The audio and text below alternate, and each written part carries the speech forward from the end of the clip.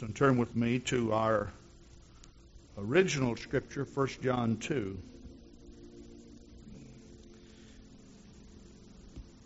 This subject that I bring to you has the same title of the one yesterday, Do You Love the Lost Like Jesus Does? Or Do You Love the Lost Like Jesus Loves the Lost? And this is a little bit different from what you would probably think, because it doesn't deal directly with soul winning. Brother Godare is not here this morning. We requested that Brother Godare stay in the motel and rest. Brother Godare had surgery last Friday. And he didn't tell the whole story, but he had surgery. He's been not feeling well. He has an infection in his system. But he's been preaching his heart out. He hasn't been holding anything back. And we heard from God last evening. So I know that you understand the value of winning souls to the Lord. And while the lesson today is not directed at going out and teaching someone, it has a very, very important part in your relationship to the lost. This is only just a little touch of what the Scripture actually teaches on this subject. Like the subject that I taught on unity. We just barely scraped the surface because there's so much in the Bible about it. Let's read our original Scripture and we'll let you be seated and we'll continue to talk about this. 1 John 2, verse 3, and hereby we do know that we know him if we keep his commandments. He that saith, I know him, and keepeth not his commandments, is a liar, and the truth is not in him. But whosoever keepeth his word, in him verily is the love of God perfected. Hereby know we that we are in him. So God's love is perfect. It is perfected in us by doing what he tells us to do. By doing what he tells us to do. And there are certain things that Jesus instructed us while he was here on the earth that's so very important that we always remember. And we've been going over some of those things. The attitude of the Christian, he should be wise and harmless. The Bible starts out in the book of Genesis with God creating the heavens and the earth. God is a God of creativity. The New Testament, which really theoretically starts with the book of Acts. God starts out with the birth or the creation of the new man. So both the old and the new starts out with creativity. God likes to do good things. And he wants his people to be involved in good things. You may be seated. Yesterday we took you to the book of Matthew, the 22nd chapter. And because that this is a continuation, I'd like to take you there again. Matthew 22, verse 36. Master, which is the great commandment in the law? Jesus said unto him, Thou shalt love the Lord thy God with all thy heart, and with all thy soul, and with all thy mind. That's taken from Deuteronomy, the 6th chapter, verse 5. This is the first and the great commandment. The second is like unto the first. Thou shalt love thy neighbor as thyself. On these two commandments hang all the law and the prophets. Now, Deuteronomy 6 and 4, the Bible tells us that hear, O Israel, the Lord our God is one Lord. Before God told us that we should love him, he identified himself as being one. Then, of course, he tells us that we are to love our neighbor as ourselves. Now, this is the second commandment. And it's likened to the first and inseparable from the first. Of course, the question then came up, who then is our neighbor? Now, they knew who their God was, but they weren't really for sure what the answer would be that Jesus would give to them. Now, if all the law and the prophets hang or hinge or contingent upon these two simple commandments, it would be wise for us to make an in-depth study of the Word of God relative to who our neighbor is and what our allegiance or our responsibilities to our neighbors should be. Don't you agree? In other words, we back up with this line of logic to the first commandment. If you are to love God with all of your mind, with all of your soul, and with all of your heart, don't you think it's wise that you know who God is? And God went to a lot of time and effort in the inspiration of the Scripture to identify Himself. The children of Israel knew who He was. They knew that He was the great I Am, the Creator of the heavens and the earth. When Moses stood by the burning bush and he was to go back to Egypt to deliver the children of the Lord from Egyptian bondage, Moses inquired at the burning bush, who should I tell them that has sent me? Now, if you will notice, he did not say, who should I tell Pharaoh sent me? Because to Pharaoh, that was kind of an irrelevant thing. If the God of the universe, whoever he is, or the God of whatever, if he could prevail over him, that would be good enough to let the children of Israel go. For the Egyptians were worshipers of many gods. So he didn't say, who should I stand before Pharaoh and tell him who has sent me?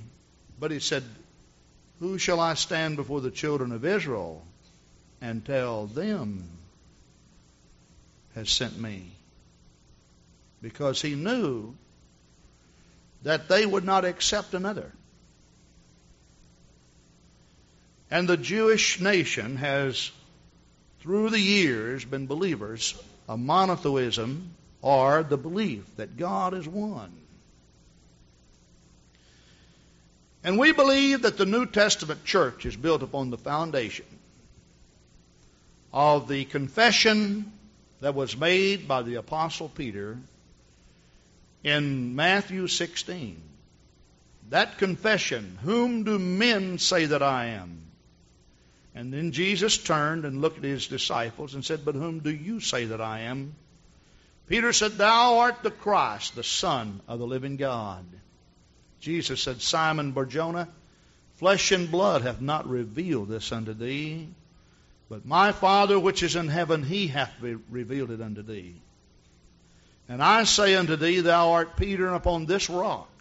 The rock was the confession of who Jesus Christ is. For we are built upon the foundation of the apostles and the prophets. Who did the prophets say that he was? The mighty God, the everlasting Father. Who did the apostles say that he was? He was the mighty God in Christ. And the church was to be built upon it. That's why we are so different from the denominational churches of the world. Because we believe without exception that Jesus Christ was the Lord of heaven that came to visit the planet Earth. And we spent a lot of time in debating, in writing tracts, in witnessing about the oneness of God. Now, it's important that we do that because it's the first and the greatest commandment. Now, if the second one is likened to the first, "I shall love thy neighbor as thyself," I really feel, now this is a very simple Bible study. I was very hesitant to give this at camp because it's so simple. But I really feel that if this is that important to God, somewhere down the road of life, all of us who want to make it into the holy city should give some careful consideration as to who our neighbor is and what our responsibilities to him is. Does that make sense? Now, to me, that's just the way this stacks up, and we can't get out of it. Now, you see, the Pentecostal movement started that is around the turn of the century when truth was unfolded once again on the planet Earth that fulfilled the sixth parable of Matthew 13, the pearl of great price, was identified and found. We were considered to be the offscouring of the earth. Mostly the truth was accepted by very poor people who were rejects from society. A lot of them were. People who were considered to be out of the mainstream of the financial and economic affairs of the world. We used to be noted as the people across the tracks. But just like God did for Israel, who had a very humble beginning, He moved them into such prominence that the people from all over the world came. And the Queen of Sheba made this statement: "The half has never yet been told," relative to the greatness and the splendor of Israel and the way that their God has blessed them. And we're sitting in a very unique position in the world because we've kind of traded places with the world. We really have. Did you know that we've got so many people that come to God nowadays that just have nothing, in just a short period of time God blesses them? We've moved across the tracks. The big problem, however, is that while we have moved across the tracks, there's been a deterioration in the moral fiber of the average human being. And so what's happened is that we kind of moved to one side and the world moved on the other side. Now, the big thing in all of this is that usually when you trade places with someone, you also trade attitudes with them. Now, that's the big problem. Listen to me very carefully. This is not a shouting message, but something you need to hear. If God ever blesses you to the point to trade places with someone, make sure you don't trade attitudes with them.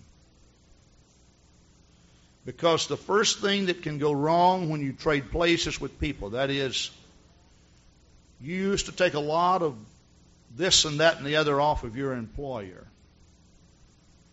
You used to take a lot of this, that, and the other off of your foreman. After a while, for some unknown reason to a lot of people, God began to move you up the ladder of success. You got raises. People began to recognize your talents and your abilities. After a while, you became on equal basis with your foreman, and after a while, you became his foreman. That's happened throughout the pages of history. Read of Joseph, who was put in prison.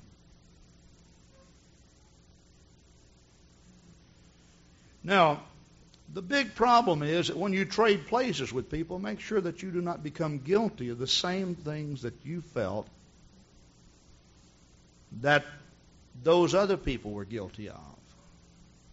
So it's easy, after a while, when you drive your big car, to kind of look down your long nose and become like the Pharisees. It's very easy to do that. Because when you rule over people economically, you rule over people religiously. And might I just add this?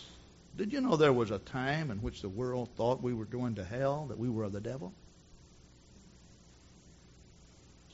And do you know what the denominational world is saying to us now? I hear it all the time. They're saying, well, we're going to heaven too. I had an Episcopal priest to sit in my office, and he and I discussed at length. And I said, something seems to be bothering you about all this. And he got up and he wept and he said, yes, there is. I said, what? I said, I do not go knocking on your church doors and condemning all of you. He said, we know that. And I said, I hope that our people don't do that. He said, we know that.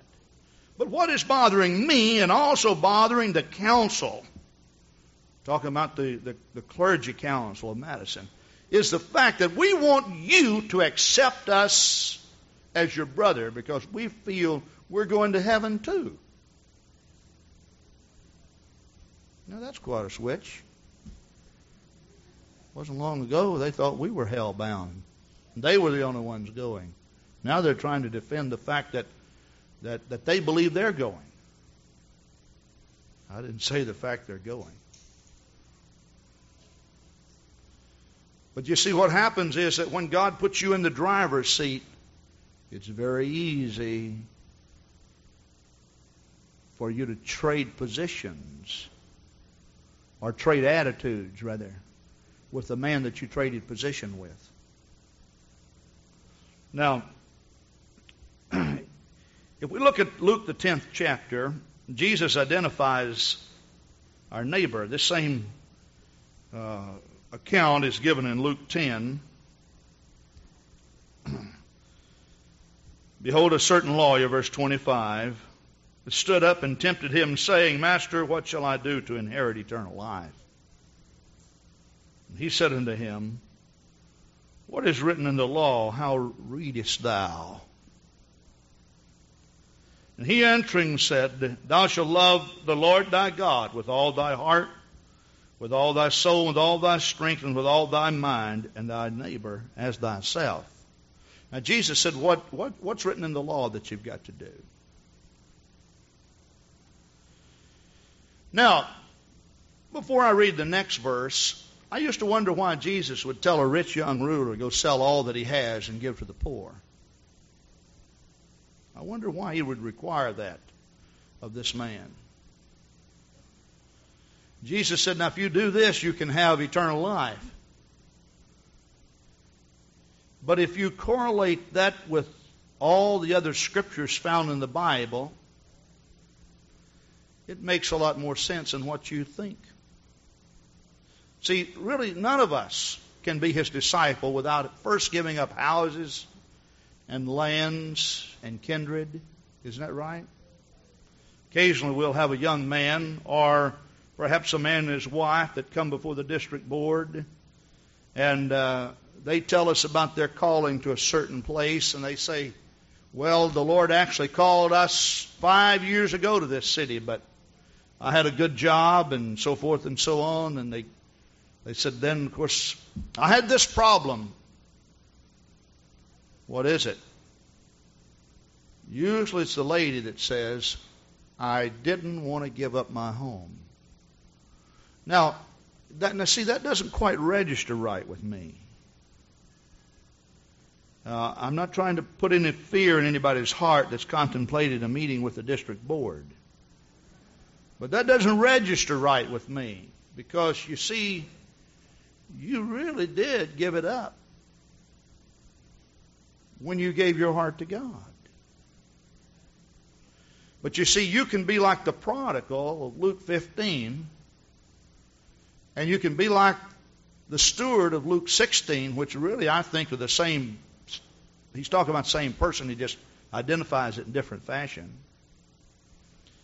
You can go back and get it any time you want it. But remember this, that when you go back and get it any time you want it, you become a prodigal. That's the problem. And the problem with the prodigal is that after a while his resources ran out. And the Bible says no man gave unto him. He wasted his goods on riotous living. Now, quite often, and I'm sure I've been guilty of this, you'll hear people say, you know, the prodigal went out and, he just spent his money on his friends and everything. If I understand the story of the prodigal right, he was not a generous person. That was his problem. He was selfish. See? He wanted it for himself. So you can take it back any time you want it. When you give your heart to God, there's much more in this repentance than just saying, God, forgive me of my sins. That sounds like repentance, but all of us, without exception, find ourselves making statements like this. Lord, I'll go any place you want me to go. I'll do anything you want me to do. I'll say anything you want me to say. What's that got to do with God forgiving sins? But you see, there is a reasoning that takes place at the foot of the cross. Come now, let us reason together, saith the Lord. God is so reasonable. And the reasoning that takes place at the foot of the cross, when you surrender your life and you say, Lord, I've made a mess of all of it. He says, okay. Will you accept me as Lord of your life? Can I be the master of everything that you have? And you say, yes, Lord. That's why you're saying, take it all, Lord. I give it to you. So we become stewards over the things that we have turned over to the Lord. So God says, okay, after you've transferred in your own mind, in your heart, all these things to me, I'll let you manage most of them. Now, you may say most of them. Oh, yeah, there are certain things that you have in your homes that God says, tear it up, throw it away, burn it, or whatever. You don't manage things that are evil, see. But He'll let you manage that. Now, He can pull rank on you anytime He wants to. By coming down and requesting of you to do certain things with those commodities that you have given to Him. So it bothers me when some preacher's wife or a preacher that says, I could not give up, and they quote some materialistic thing. What do you mean you can't give it up? You gave it up at Calvary.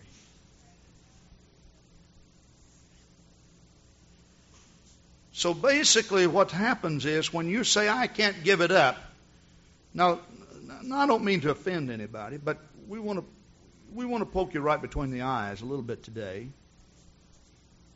The thing about it is, you may not be aware of it, but you have categorized yourself as a prodigal. When you say, I struggled to give it up. Because if you've been Holy Ghost filled, you gave it up one time. You may have gone back to the Father and says, give me the portion of goods that I deserve. And what happens is, as God begins to bless you, and as God begins to move upon you and move you up in life and change your position, you get your mind on the blessings of God and not on God Himself. And you become master again or Lord again of those things that really don't belong to you.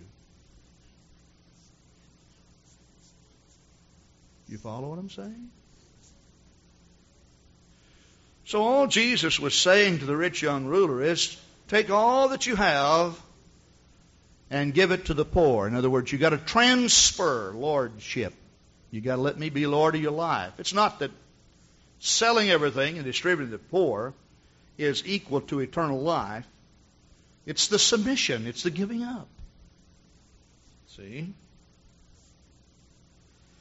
Now notice what Jesus said to this lawyer in Luke 10. Now let's read verse 27 again.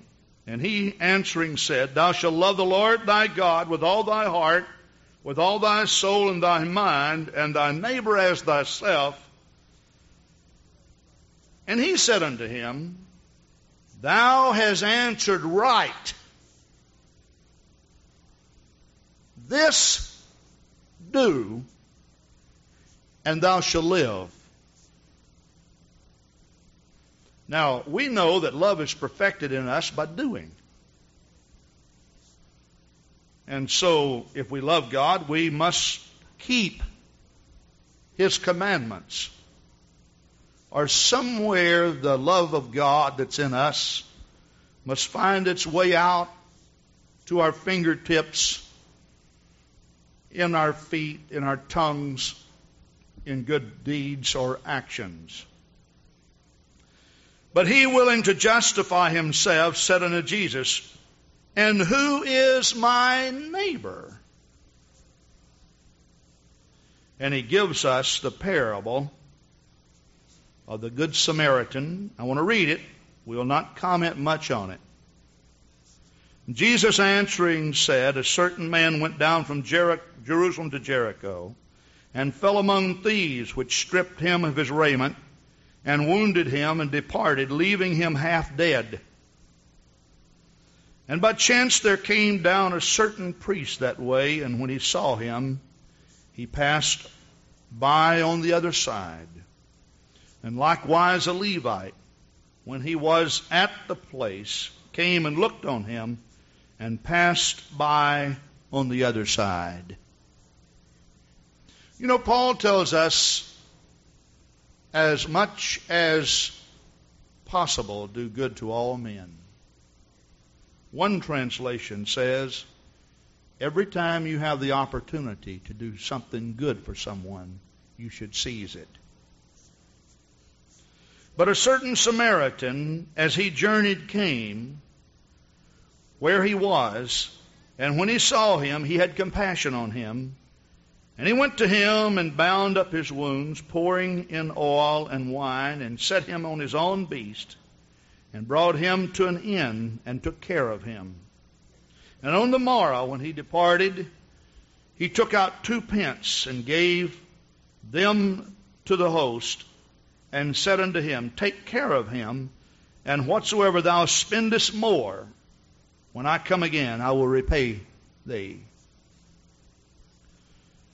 Which now of these 3 thinkest thou was neighbor unto him that fell among the thieves?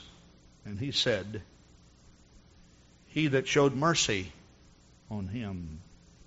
Then Jesus answered unto him, Go and do thou likewise. That's why I interpret verse 28 when he says, This do, and thou shalt live. That these 2 commandments were so important to the Lord that He expects us to fulfill certain responsibilities to the lost. Now, Jesus made reference to the law of the Old Testament. I'd like to go back there to Leviticus, the 19th chapter, and read part of that law. If you go back with me. Leviticus 19, verse 9. Now, we'll not read all of it, but we'll read the part dealing with this. Leviticus 19, verse 9. And when you reap the harvest of your land, thou shalt not wholly reap the corners of thy field, neither shalt thou gather the gleanings of thy harvest. Verse 10, And thou shalt not glean thy vineyard, neither shalt thou gather every grape of the vineyard. Thou shalt leave them for the poor and the stranger. For I am the Lord your God. Now I assume here that he's talking about our neighbors, because if you look at verse 18, Thou shalt not avenge nor bear any grudge against the children of thy people, but thou shalt love thy neighbor as thyself. I am the Lord. Now, basically what he was saying is that when you start planting in the spring, you should always plant with one thing in mind, that the sum total of this harvest will be divided up. They gave a tithe to the Lord. They kept some for themselves.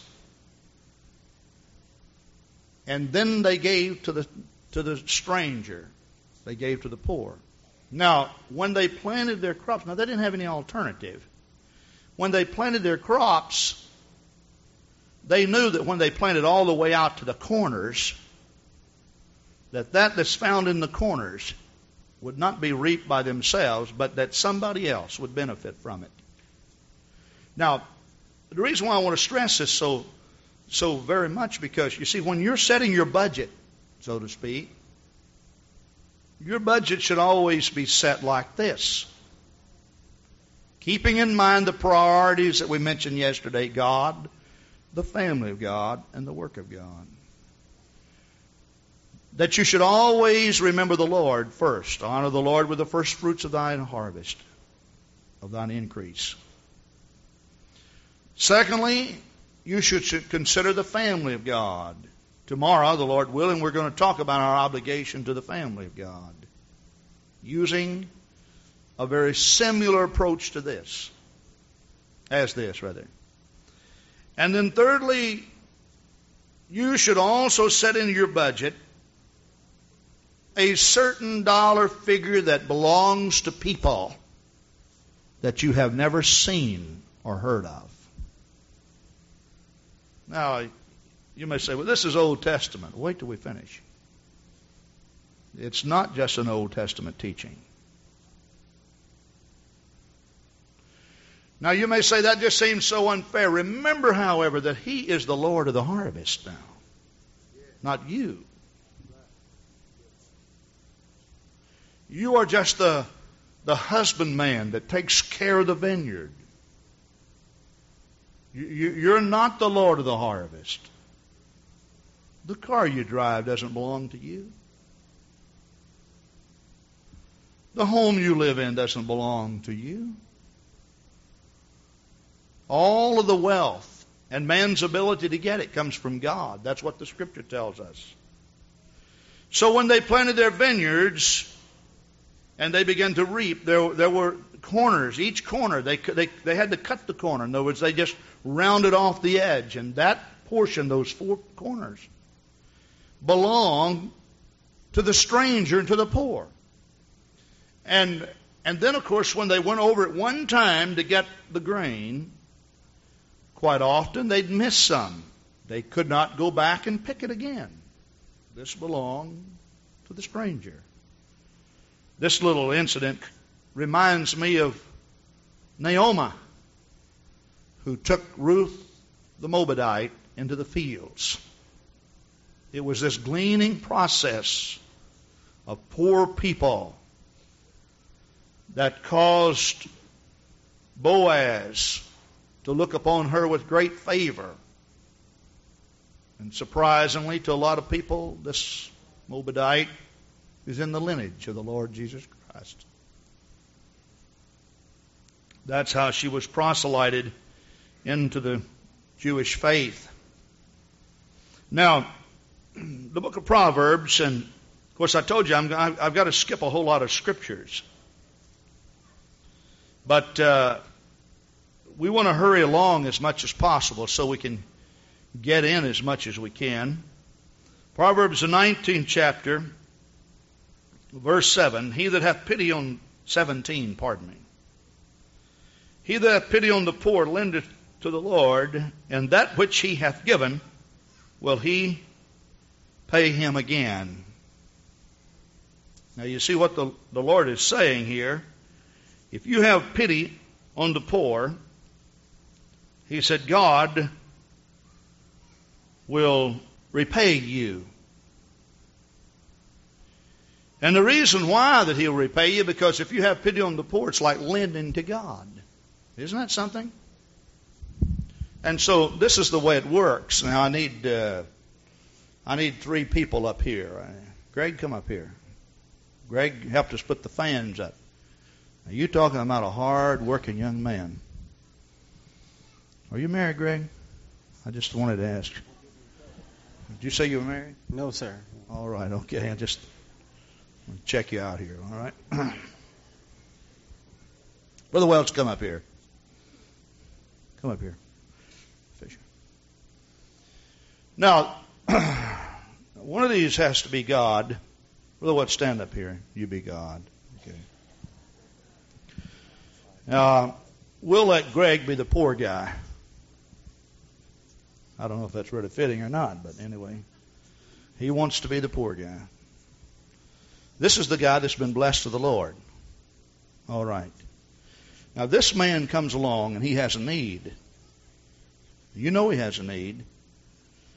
Now, you're going to have pity on him, so you take $20 out of your pocket and you give to him. You got any money in your pocket? Let's see if he has a 20. There's a 10. That'll work, okay? So this man has a need. So he gives it to him. Now keep in mind, though, this is just, it's not for real right now. Okay? We're just using this as an example, okay? Now he that hath pity on the poor does what? Lendeth to the Lord. He loaned God $10. Now that's what he did. He loaned God $10. Now, there is a principle that's found in the Scripture. It's not very far from here. Just turn over a page or two, and you will find this. So let's go to the 22nd chapter of Proverbs. The Bible says, the rich ruleth over the poor, and the borrower is servant to the lender. Now, the borrower is servant to the lender. Now, who borrowed here? You lend it to the Lord. Now, this is the only place in the entire Scripture that God puts himself in this unique yet awkward position. Now, this is a very awkward position. Because God is omnipotent, he's omniscient, he's omnipresent, and yet at the same time, purposely in the Scripture, says, I become a servant to the man that I have borrowed from. The man who loaned me, I become a servant to him. Now, God pays his debts, and he says, I will repay him. So, you loan to God. Now, the principle of the Scripture is that when you do something like this to God, he doesn't just give it to you. He doesn't just give you the $10 back, say, okay, you gave him 10, I'm going to give it to you. That's not how God repays. Give, and it shall be given unto you. Good measure, shaken down, pressed together, and running over. So when God repays, the man who gave up houses and lands and such, what did the Lord say? He says, I will repay him up to 100-fold. Now that's what God said. Now when we look at the rich young ruler, you think God's intent was to rob this man and make this man poor all of his life? No, see, they came and they said, what about a rich man?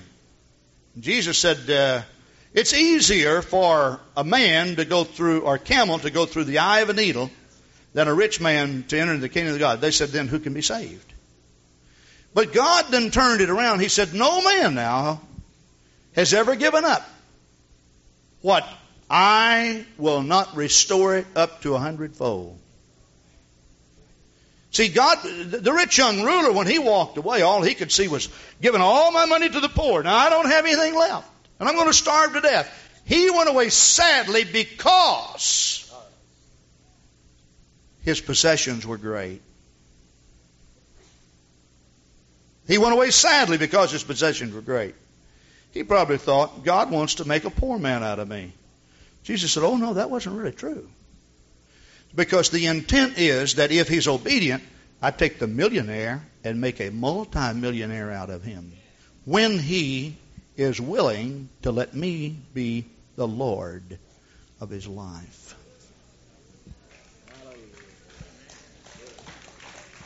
Praise God. Hallelujah. Praise God. So in a case like this, the poor man wins, does he not? Because he has his needs supplied. The man who loaned the money to him, or gave it to him, loaned in the Lord, so he is blessed of God. In turn, the poor man sees Christ through him, and God then wins too. Because in time, the allegiance of this man is turned toward God. So in this case, God wins, you win, and you win. Everybody becomes a winner through obedience to the commandment of the Lord. Praise God. Hallelujah. Hallelujah. Blessed be the name of the Lord. Now I know that a lot of people say, "Oh, that's Old Testament. That's old." Whoa, wait just a minute. I think it'd be fitting that we turn to the Sermon on the Mount again. We told you we were going to really pick this sermon apart. It's got so many valuable things in it, so many great lessons for us. Now, the part that I want to read from the 5th chapter actually deals with the relationship that we are to have with our enemies. I want to preface everything by saying this. If you don't hear anything else I say, listen. Do you know the problem with us a lot of the times? Or most of us have this problem. Most of us cannot treat our friends with the due respect that God expects us to treat our enemies with. Do you know that? All right, with that in mind, let's start reading. Verse 38 of Matthew 5. "Ye have heard that it hath been said, an eye for an eye and a tooth for a tooth. But I say unto you, that you resist not evil." Isn't that something? Wise as serpents and harmless as doves. I send you forth as wolves among sheep. Well, there's something about this Holy Ghost that makes wolves out of some people when they get the anointing on them. They can tear up things. Really, be ugly and nasty. We're not supposed to be that way, are we? No. Oh, no. Not at all. The Holy Ghost that rested upon Jesus when Jesus began his ministry was likened to a dove. And as we explained to you Monday, you see, Satan is likened to a serpent, and his prophets are likened to wolves. The church is likened to a sheep, and the Holy Ghost likened to a dove. And when he sent those 12 out, basically what he's saying is, would you be as harmless as Christ, who was the perfect Lamb, and as gentle as the Holy Ghost? At the same time, it's all right to be as wise as Satan and as wise as false prophets. But our attitude should be wise and harmless. "So I say that you resist not evil, but whosoever shall smite thee on thy right cheek, turn to him the other also. And if any man will sue thee at the law to take away thy coat, let him have thy cloak also." I'm going to insert something here. This is a very litigious generation. Everybody wants to sue everybody. Isn't it strange that in the last days that God has set the stage for apostolics? Maybe you don't look at that as being an opportunity. But he set the stage for us to rise to the surface. Many of you will be brought under horrid condemnation and all kinds of lawsuits. Now, I know what's going through your mind. You're going to say, but, or if, or what about. Just don't even say it till we finish, and then you say it. If any man will sue at the law to take away thy coat, leave him thy cloak also. And whosoever shall compel thee to go a mile, go with him twain. Give to him that asketh thee, and from him that would borrow thee, turn not thou away. Ye have heard that it hath been said, thou shalt love thy neighbor and hate thine enemy. But I say unto you, love your enemies. Now, how do I love my enemies? Do you love in just the feeling, some emotional feeling? Is love just crying over their souls on an altar? No, he said, bless them that curse you and do. D-O. Do good to them that hate you. And pray for them which despitefully use you and persecute you. And we're going to stop there and we're going to turn to John, the 8th chapter. So let's turn to John 8, where Jesus talks to the Pharisees. We love John 8 because Jesus talks about the truth. Verse 32, you shall know the truth shall make you free.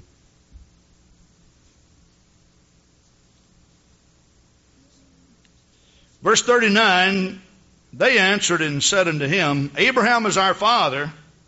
Jesus said to him, if you were Abraham's children, you would do the works of Abraham. Basically what they were saying is, we've been free all along because we're Abraham's children. The truth of the matter is,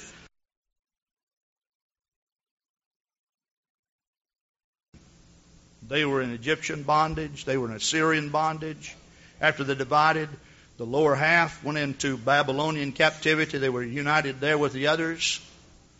And the Babylonians were overtaken by the Medes and the Persians and finally the Greeks. And in the day in which Jesus Christ came, they were under the Roman Empire.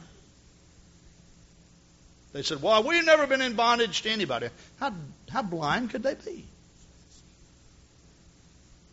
But Jesus said, now wait just a minute. If you claim to be Abraham's children, if you were Abraham's children, you would do the works of Abraham.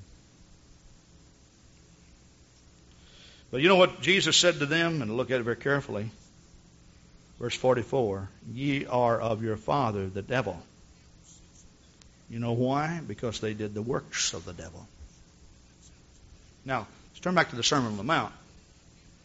And I shall love thy neighbor and hate thine enemy. But I say unto you, love your enemies. Bless them that curse you and do good to them that hate you. And pray for them which despitefully use you and persecute you. Now look at verse 45. That ye may be the children of your Father which is in heaven. As conclusive evidence to your relationship with God, he says, why don't you act like God acts? And here is the way he treats people that do all these things to him. He maketh the sun to rise on the evil and on the good. And he sendeth rain on the just and on the unjust. For if you love them which love you, what reward have ye? Do not even the publicans the same? And if you salute your brethren only, what do you more than others? Do not even the publicans so? Be ye therefore perfect. Our subject is love perfected this week. We can never be perfect like God is perfect.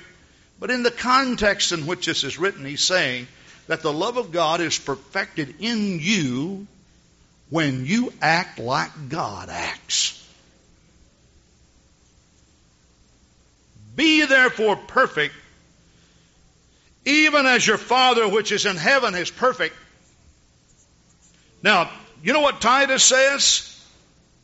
I'd say Titus, when Paul writes this letter, this is what happens. He said, For the grace of God that bringeth salvation hath appeared unto all men. Now the word grace means unmerited favor. It also means the divine influence of the heart. This business about grace is a very difficult thing for a lot of people to understand. See, it cometh not by works lest any man should boast.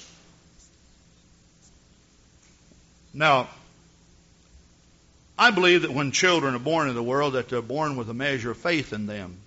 Paul talks about the new birth. He talks about spiritual gifts. He said, according to the measure of faith that's given to you. It's a strange thing, but I think you can probably relate to this. You know, in the Old Testament, in the book of Joel, when he spoke about the revival, he wanted all of the people to come under the influence of the Holy Spirit. He even talks about bring those that suck the breast, the little babies. Now tell me, what good is it to bring a little squalling kid to church?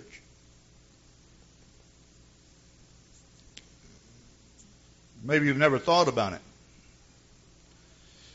When the revival was to come in the days of John the Baptist, would you believe that the very last scripture found in the Old Testament reads like this, talking about John, and he shall turn the hearts of the fathers to the children, and the hearts of the children to the fathers. See, revival is a cure for a lot of things. And I think this is the reason why in these last days there's a lot of emphasis being placed on family life. Now, when I first came in, that was not true. But we're understanding the value. And you can take the little children that cannot talk. They can praise the Lord. They learn to clap their hands in tune. They can do that. They put their little hands up and they can clap. We see them all the time doing that. And they'll nod. They'll nod, and some of the first things that they'll say is, Jesus, Jesus, hallelujah, and praise the Lord, praise the Lord. Could you believe that little child that you've been leaving at the babysitter while you're coming to church, can you believe that he can get as much out of church as you can get? Sometimes more. Do you believe that he can feel that divine influence of the Holy Ghost in his heart? Sure he can. It's an amazing thing to me. You know, we feel that everything has to relate to kids. Now, I am not against Sunday school and teachers trying to relate to kids. Please understand, you got to take this in the context in which I'm saying it. I'm not against all that. But the truth of the matter is you can preach oneness and kids understand it better than adults. You can preach holiness, kids understand it better than adults. You can preach a new birth, they understand it better than adults. This is why Jesus said, suffer the little children to come unto me, for such is the kingdom of God. Become like a little child. So when I'm born in the world, I'm born with a measure of faith in my heart toward God. That's why Paul said the Gentiles, not having the commandments of God, do by nature the things contained in the law. Who put the law of God in their heart? God put it when they breathed the breath of life. So I have faith in my heart, and that faith grows. And that faith grows, and that faith grows, and that faith grows, and that faith grows, and it grows, and it grows, and it grows until I reach a time in which God calls me to an altar and I repent of my sins. And there I'm filled with the gift of the Holy Ghost. No, it's like come back up here, Brother Fisher. It's like this man. He comes up to me and he says, I've been broke all my life and I'm tired of this. And I said, well, there's a way out of it. Tell you what I'll do. I'll give you $5. He said, but I need a new car. I said, don't worry about it. I'm going to buy this car for you. He'll give you $5. Now, every now and then, I'm going to give you some more, and you keep depositing in the bank now. You keep putting it in there. So every time I give you $5, you go put it in the bank. You come back. After a while, I give you $5 more, you put it in the bank. Then after a while, I keep watching your card, see. Still going, but not too good, though. See? The need gets greater. Here's $5 more. After a while, see, that old car keeps running. We keep fixing it, see. It's rusting out. It's a wreck looking for a place to happen. You know, it's bad shape. So I said, okay, now you go down to the bank with me. And so we go down to the bank, and we look in there, and we say, how much money is in here? And you see that pile of money. You said, oh, $5 here and $5. Well, you were drawing interest on this, see. Would you believe if I gave you 1 penny a day and you put it in the bank with no interest, it would take you 1,947 years to become a millionaire? Did you know that? If I gave you a penny a day with no interest. But if I gave you a penny a day and somehow you could collect 9% interest, you can't today, but there was a while not long ago. If you could collect 9% interest on that penny a day, you could become a millionaire in 66 short years. A penny a day. Now, we cut it from 1,947 years to 66 years. You draw an interest. See? So you come down, you look at all that money, you said, well, I didn't make this many trips. Look at all the $5 in here. I said, okay, take this out, and you go down and buy yourself a car. So here you are driving this big Cadillac down the road, and you say, look what I bought. Now, see, that's what Paul was saying about salvation. He said, you didn't put the faith in your own heart. You were not responsible for the interest. You just responded occasionally to God, and God let it grow and grow and grow until there was a need. And when I beckoned you came to the altar at the request of God, because no man can even come to God except the Spirit draws. And you come and you bend your knee, and I looked upon all your sins with mercy, and I took my own blood and blotted them all out, and I made you everything that you are. And so when you walk away from here filled with the Holy Ghost, a new creature in Christ Jesus, you think any man on this planet Earth in his right mind can stand up and say, look what I have done. You have done nothing, because you had nothing to start with. And the grace of God that worketh salvation hath appeared unto all men. My friend, when you were vile, He loved you. When you were unconcerned, He kept dealing with you. When you were lost and wrapped up in iniquity, God kept dealing with you. You did not come to God because you loved Him.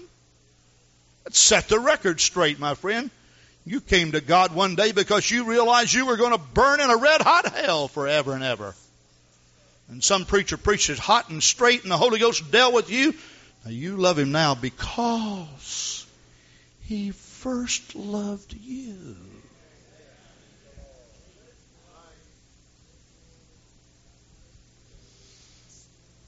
And Jesus was saying this. He was saying this. Let the divine nature of God be in operation in your life every day. So if God by nature likes to do good things for people, why don't you take on this same attitude? You know what usually happens to us? We give somebody $5 and we hold a grudge until they pay it back.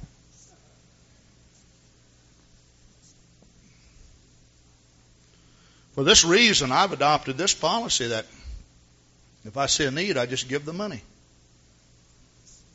Just give it. Because I don't want anybody to owe me anything, simply because I know what happens when the rich ruleth over the poor, so to speak, or when the borrower becomes servant to the lender. It hurts my relationship. I don't like to rule over people like that. Now, You know what's going through your mind right now? You're saying, but if I give to every man that asketh thee, what about all these people come by and they just run off to the joint someplace and spend it all? Well, that's the way to do the Lord too, you know. You think I'm going to be a private detective to see where somebody went and spent some money? You say, but you'll get ripped off. Well, that's between the ripper and the rippee. You see, I'm just in the center. I don't have anything to do with that. You know, God gave me this commandment. If I fulfill it, what's He going to do? Look at the triangle we created. Everybody wins. And this is the way that He sees the love of God. For the love of God is shed abroad in your hearts by the Holy Ghost. Most of us think that God just got down and just smeared the love of God all in our hearts. So we got the love of God. No, shedding abroad simply means it's passed on to somebody else.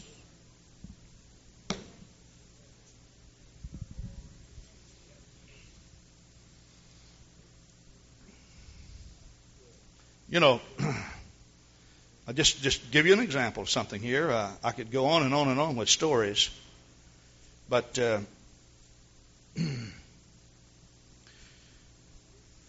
believe it was 2 Saturday nights ago. In fact, I know it was. A man called me, told me he was a preacher of another denomination, tried out for a church down at Lake Geneva. It was not accepted down there, and so he was traveling through. Now, I don't know if the story was a valid. He could have been lying. I don't know. Truthfully, I didn't try to analyze enough to find out if it was or wasn't. But anyway, he gave me this long story, and he needed a place to stay for the night, and my wife was sick, and she had the flu, and our church, we have an account set up at a couple of nice motels where we keep guests. So I just called the motel, and they were all filled up. Madison was having some kind of a junior Special Olympic games or something. So everything was filled up. And I didn't have that much cash in my pocket, but I went to I've got a little jar we keep all the change in, so I got all the money I had, and I asked him to meet me at church, and I went over there and I gave him all the money I had, but it wasn't much. Well, he said he was just going to sit there in the church parking lot for a little while, determine what to do. I have a couple of charge cards, and I'm hesitant to tell this because usually people go out and get charge cards. Most people can't handle finances well enough to handle charge cards, truthfully. This is not a lesson on finances, by the way, but I do a lot of traveling, and it just so happened I'd done quite a bit, and my charge cards were pretty close to the limit. I had a pretty low limit on it. So I didn't feel that I could go to a motel and charge a room. Well, when we pulled in the parking lot, I noticed there was a van in the parking lot, and it belonged to a brother in our church. He was in praying, and his wife gets off work at midnight. So we went on and left this couple there. We knew we did not supply their needs. This brother came out, drove by him, and raised his hand, kind of waved at him, and went on down the road. Got to thinking about them there, and the Lord spoke to him and said, just go back and talk with them. So he went back, and they said, well, your pastor was so grateful and so generous that we didn't know anything about the United Pentecostal Church, other than just a few little things. He never said what it was that he knew. But he did speak of our hospitality, as small as it was. He spoke of it. But this brother Don Bakken, is in a carpet cleaning business, and it hasn't been the best lately. He's needed some work. He had some money in his pocket, but it was for his son's birthday that was to be the next day, and he was going to go buy a gift. And the Lord spoke to him and said, just give this man that money. And so he wrestled with it for a while, but He'd been through Christian stewardship, and he said, well, I guess I should do this. So he gave the man the money.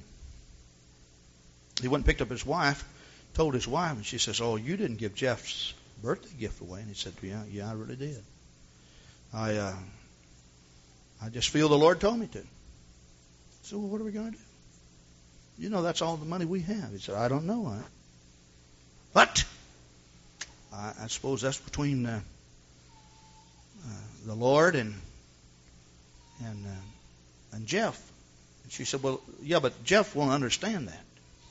He said, but, we weren't going to get Jeff much anyway, and he's gone through birthdays without gifts before, so we'll just explain. She said, no, I'd rather you leave this out. I'd rather you not even explain it to Jeff that way. Just tell him we didn't have the money. And that might have been wise on her part. So he was all prepared to do this. Would you believe Sunday morning, though, when he woke up at the ringing of the telephone. He had cleaned 2 apartment houses some time ago. And he said, I knew when I cleaned those apartments, they never will pay me. And I told Elaine, we're not going over there to clean. But he said, for some reason I did. Would you believe that Sunday morning, the resident manager called up and said, would you believe that the owner of these 2 apartments dropped your check off this morning? Sunday morning?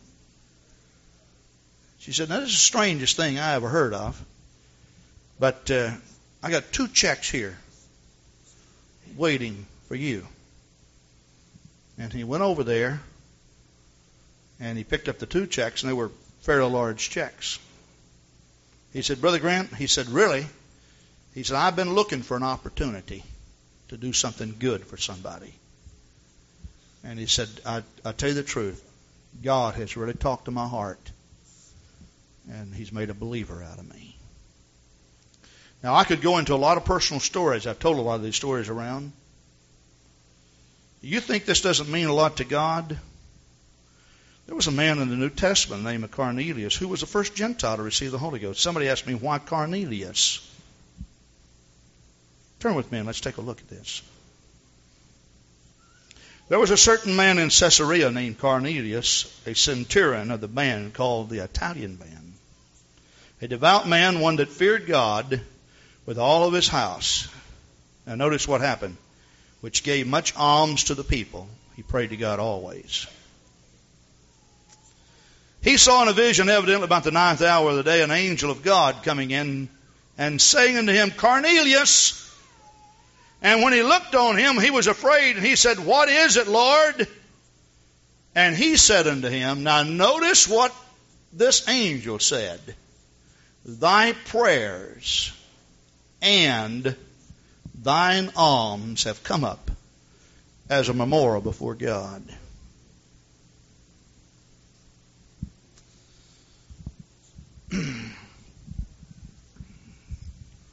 Well, I picked on Brother Fisher. It's a lot of fun, though, isn't it, Brother Fisher? If nobody else gets this, he will. If you had the opportunity to trade places with God, would you act like God acts?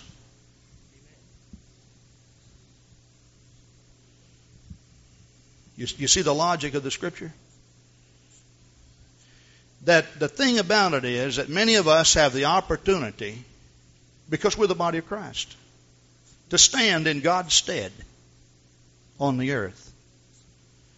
And basically what he's saying is that if you have the opportunity to stand in God's stead, and if you will do what God always does, God will always give to you when you have a need.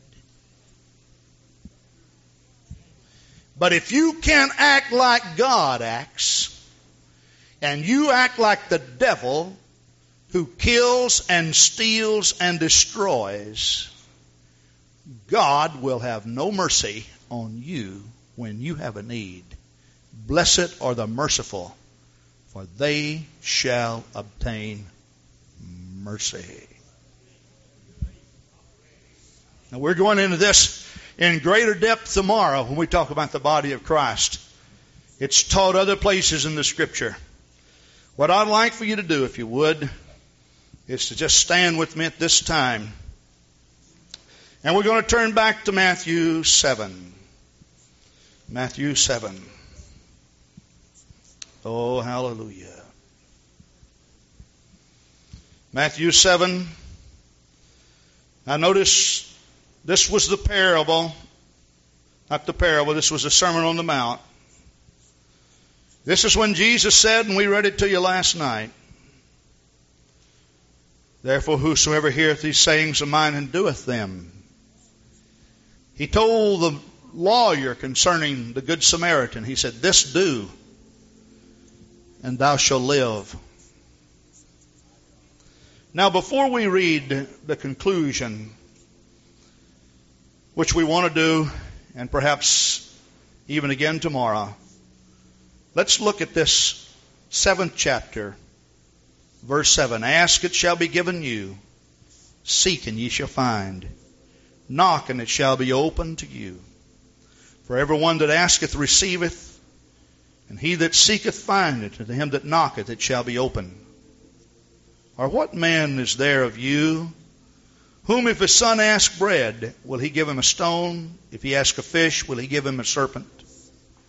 If ye then, being evil, know how to give good gifts unto your children, how much more shall your Father which is in heaven give good gifts to them that ask him? You know, the problem that we have is that we think sometimes faith is just somehow making ourselves believe in our mind that something's going to happen. Now, see, the fruit of the Spirit is the character of God. You notice one of the fruits is faith. Most translators will tell you that that could be translated faithful. Like, moreover, it is required in stewards that a man be found faithful. In other words, you have faith in your heart that causes you to be faithful. Show me thy works without thy faith. I show you my faith by my works. Listen, there's too much of this business of just trying to make yourself in your mind believe that God's going to do something. See, we want apostolic power, apostolic results without apostolic living. It's too easy just to get up and say, I believe, I believe. Tell yourself 100 times you believe, and you'll believe. But that's not faith, my friend. That is not faith. Faith is not positive mental attitude. So Jesus said, ask, it shall be given. Seek, ye shall find. Knock, it shall be opened. And he said, to every man that asketh, he receiveth. To every man that seeketh, he findeth. To every man that knocketh, it is open. And we stop there. But Jesus didn't stop there. Verse 12, look what he said. Therefore, all things whatsoever you would that men should do to you, do ye even so to them. For this is the law and the prophets. He said, all of the law and the prophets hang around the 2 commandments to love God and your neighbor as yourself. He says, if you want prayers answered, would you always treat men exactly like you want to be treated? If you want always the door to be open, would you treat every man just like you want to be treated? He said, if somehow you can get a hold of this principle of just treating everybody like you want to be treated, even when you stand in God's stead, God will always treat you just like you're wanting to be treated. Is it in the book? Is it in the book? Therefore, whosoever heareth these sayings of mine and doeth them, I will liken him to a wise man which built his house upon a rock. The rain descended, and the floods came, and the winds blew and beat upon that house. And it fell not, for it was founded upon a rock. The rock is your ability to do what you know should be done.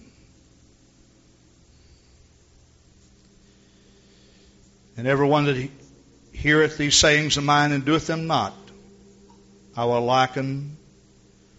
he shall be likened to a foolish man which built his house upon the sand.